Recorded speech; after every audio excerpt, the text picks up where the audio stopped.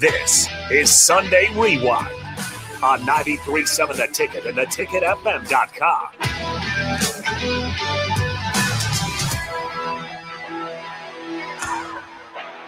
Welcome back to Husker Rewind here on 93.7 The Ticket and theticketfm.com. I'm Mike Belby. That is Tom Stevens. Hello. And on the Allo VIP line, we have the one, the only, the legendary Stephen M. Sipple. Sip, how are you? I'm doing fine. Can you hear me all right? Yeah. Hear you good. How's the background noise? I'm at Buffalo Wings and Rings. So if there's background noise, that's what we're dealing with. Heck yeah. Nice. Are you bringing dinner over after, or what's going on? No, I just signed a check, so you're a little too late. Yeah. Dang it. Sip, I want to ask you, trying to get like your quick overall thoughts on the season. I don't want to go there first. I want to go to what you took out of just the way the game transpired, how it ended for Nebraska. Frustrating. It almost seemed fitting a little bit. I don't know. But what were your thoughts on just the way everything played out on Friday? Yeah, it was a little too predictable, right? That's really, that doesn't mean it's not disappointing. And I don't mean to diminish it for anybody, the feeling that they feel. I'm not doing that. I'm just saying it was pretty predictable. Late interception. I don't know. It's not necessarily predictable that the defense gave up that, 22-yard run late. Yeah, because if they don't give up that 22-yard run, I can guarantee you that field goal attempt would have been about 20 yards short. Right. So they were having trouble with their kicker, Drew Stevens. So they put Meter in, and that didn't look great. So I'd say immense disappointment. I would say that. I'd say immense disappointment. Most people I've talked to, that's the sentiment I get, and I'm not. Because of my trade, I'm not as emotionally invested as other people. But even, as a lifelong Nebraskan and someone who's been around the program, covered it intently for, 25 years, I understand the disappointment. Not going to a bowl is not a small thing. I'm never going to underplay that part. It's not a big deal, Sip. It's the bowl's a bowl. No, it's big. The streak is ridiculous at this point. I'd say it's very disappointing.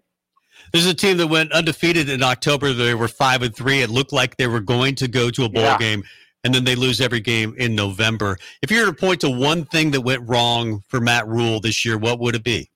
100%. It's the quarterback situation and turnovers. It dragged back the program. The turnover issue as a whole, and specifically the turnovers by quarterbacks, by three different quarterbacks, is number one by far, in my opinion. It's really unfortunate because I've said it a few times now, that what you want, what good programs have, is a quarterback that's the impetus to progress. It's the impetus to that position is the impetus to success, to leading the program, not dragging it back. And that's what happened with the position this year. So there's a lot of hard questions that have to be asked there. It's not all on their shoulders, the turnovers. I don't want to say that, but most of the turnovers came by far easily. The most turnovers came from that position. But it's a team game, and they were missing a lot of. You have to acknowledge the injuries they suffered going back to September and August. But I think priority number one is figuring out the quarterback situation, which is a lot easier said than done. Steve Sipple of Husker Online, our guest, and of course, one of the breaks, Early Break, is one of the hosts of Early Break in the morning, Sip and Jake, and of course, Bill Bush. If you were to point to, because they went all in, you mentioned the quarterbacks. That's what really hurt Nebraska this year. They went all in on Jeff Sims. That did not work out. Heinrich Haarberg looked to be the guy at one time. That didn't necessarily work out with the injury. They go to Chubba Purdy, and he worked out kind of. Is there a quarterback that you see on this roster that could be the quarterback next year? Because I think we've asked you that before, and we thought maybe Haarberg at one time. Right. I would not give up on the idea. I wouldn't give up on the idea of either Haarberg or Purdy being that guy. Now, I guarantee there's people listening to your show that just cringed. But Heinrich is still young at the position, and he was a starter for the first time. And then he got banged up, and he was playing through injury. I just don't. As I said, I think I said, well, I don't know if I said it on your show, but we ask for development. Fans do this. Media does this. We say we gotta get coaches in here that can develop players. Well, then you just kind of give up on a sophomore after 6 games or whatever he played. That you just don't even give him time to develop. So no, I wouldn't give up on Heinrich, and I wouldn't give up on Purdy. Purdy did show. I mean, he completed a lot of good passes in the second half. Tough third down. He made a few tough third down throws. He showed signs of progress. I thought both against Wisconsin and Iowa, but the turnovers are debilitating, and that's, I don't know. I mean, he's in kind of a tough spot. But that's my answer. I think ideally Nebraska brings back both Purdy and Haarberg and goes and gets a guy or two out of the portal. I kind of agree with you, Sip. Steven Sipple joining us on the Allo VIP line, brought to you by Allo Fiber, where they understand the importance of exceptional service with local heart. One of the guys that's in the portal, Nebraska may have had a shot at him a couple of years ago. Casey Thompson was in the portal as well. Nebraska gets Thompson, but Max Johnson from A&M back in the portal for the second time. He'll be a grad transfer. I believe he has 2 years of eligibility left. Over his course of 4 years at LSU and A&M, 60.5% completion percentage, 5,800 yards, 47 TDs, 12 interceptions. Is that a guy that may fit the mold that Marcus Satterfield and Matt Rhule are looking for, or is he a guy that just doesn't fit what they want to do? I haven't seen enough of him. I've talked to one guy about him, and was told by someone at A&M that that's probably not someone you want. I mean, fair enough. The numbers are the numbers. Those are good. Those are decent numbers. But they had a disappointing season. And the thing you always hear from coaches, I guess what I'd say is it's always interesting, these conversations, because it's always a matter of perspective who you're talking to. With fans, I guess there's a hopefulness about the portal. With coaches, there's a more pragmatic sort of bottom line cynicism, like, well, that guy, there's some reason he's in the portal. It's not because it's working out really well at A&M. There's a reason he's leaving. A lot of the time, that's the case. So what I do right away is I want to know why he's leaving. Why is he even in the portal? But anyway, it's come on. It's going to be a difficult conversation because we don't know who's going to be we don't know who's going to be available. Meaning, yeah, there'll be some names that pop in the portal, but a lot of times those guys already know where they're going. First of all, and secondly, they have to be interested in you. It's not just Nebraska is going to go pick a guy in the portal and that's it. It's got to be a two-way relationship, and that can get tricky. I've learned that already. I want to jump in real quick. Then you got to start talking about money. Yeah. Exactly. So to your point you just made, does Nebraska have a guy that already knows he's coming here, do you think? I don't. That's a good question, and I don't know that. I don't think so. But it's a fascinating conversation because what if there's a quarterback's coach out there, a quarterback's coach that can say, "Hey, Matt, Rhule, I can come to Nebraska and I can bring myself and my coaching acumen. But by the way, I also have a quarterback that will come with me." Yeah. See, that's happening out there. It is, and it can Yeah, I wonder about that. Yeah. I think I keep an open mind on all that sort of thing. Will Howard may be available at Kansas State. We'll keep an eye on that as well. I saw this ESPN defensive metric. There are like 7 teams in the country. Nebraska's ranked like 8th. Ohio State's first in this defensive metric. Michigan second. Iowa third. Penn State, Georgia, Alabama, all there. Nebraska's the only one that has more than 2 losses on this list. It's incredible. Yeah, isn't that something? Incredible turnaround on defense. Really pathetic on offense. I mean, is that the way to describe how would you just in one sentence describe this season? In one sentence. Maybe that's unfair. It was a season. No, it's fair. It was a season that once seemed so full of promise that ended up looking like something we've seen too many times before. No. There's my sentence. So with that, how do you grade the first year of Matt Rhule? Because at one time it looked like maybe at least a B or a B plus, but they don't make a bowl game. So what kind of grade do you give him now? Well, you got to keep in mind the injuries again, and what Matt said after the game was really interesting. I'll grade it in a second. Matt Rhule, after the game, said that he feels like the coaches, did an unbelievable job of just getting them to the cusp of making a bowl. So that's how he apparently feels about it, at least publicly. That's what he said. I was really struck by that, and I don't think he's wrong. And I think they made a lot of progress internally.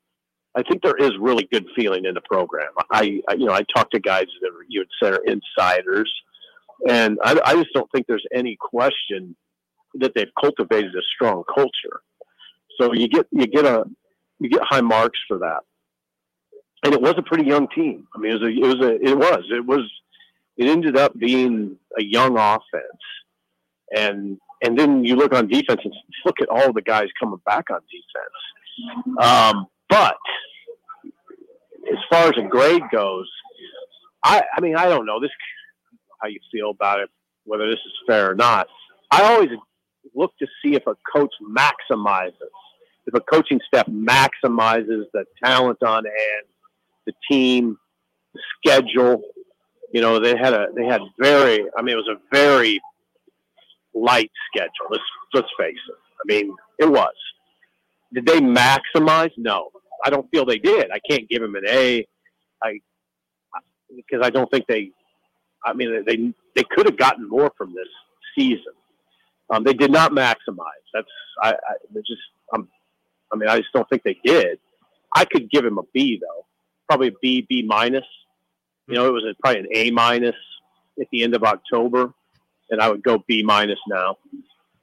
Sip, Tony White, his name's already out there being thrown around, possibility of being interviewed, whatever, for a couple of head coaching jobs at San Diego State and at Syracuse. Do you, gut feeling, think Tony White is going to get a pretty decent pay raise at Nebraska and be a DC here next year, or do you think he's going to be a head coach somewhere? Oh, if I had to guess, I'd say good pay raise, and he'll be here next year. That's my guess. Good pay raise. They'll have to be a good pay raise.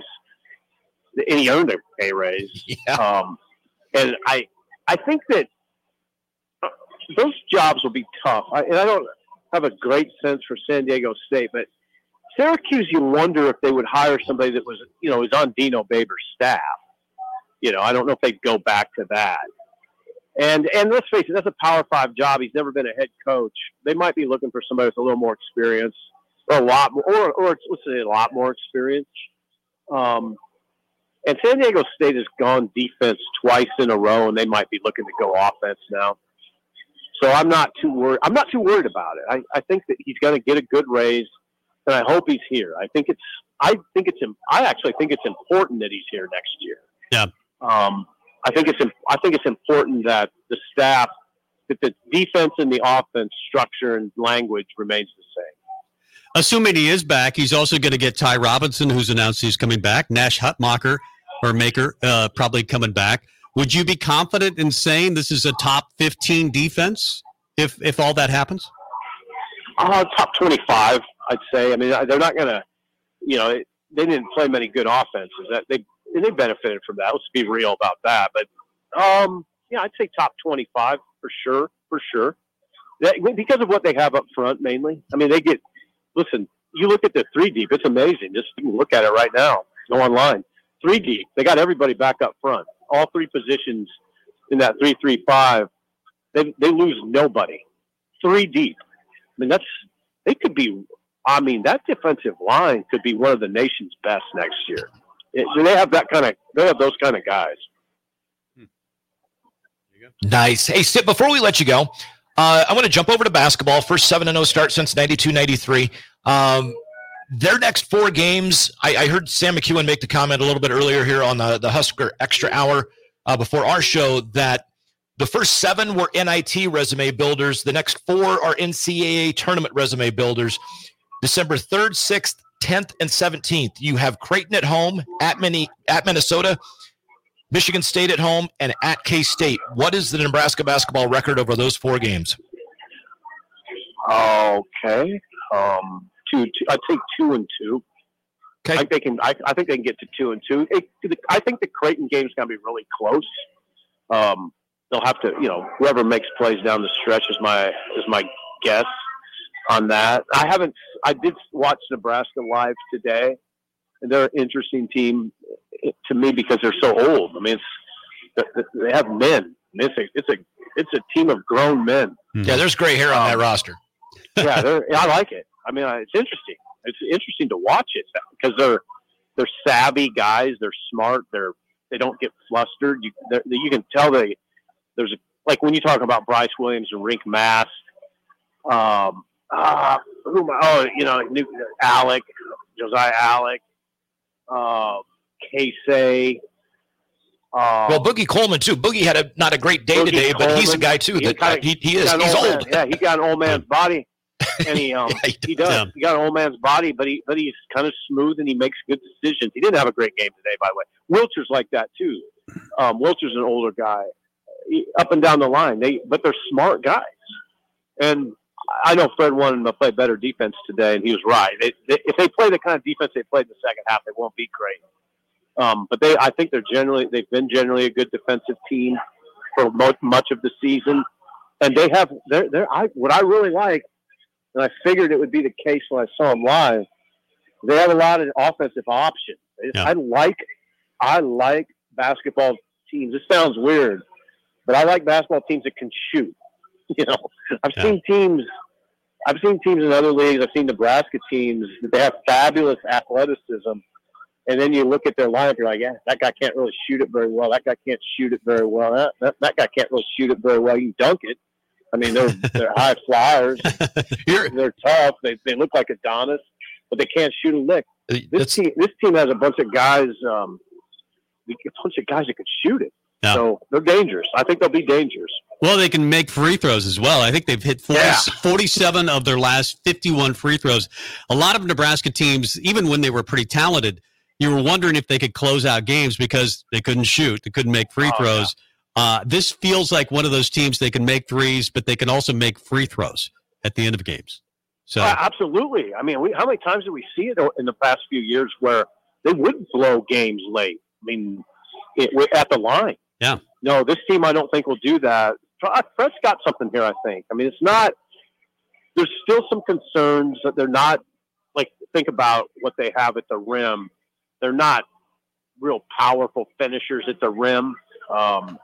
They don't have that. They don't really have that. That guy's probably on the bench, Cada. But they're – again, what I like most is they've taken a lot of pressure off Casey by putting shooters all around them. Yep. Steve, we love your show. We say it every week, but Early Break is a great show. It gets better, it seems like, all the time with you, Jake, and Bill Bush.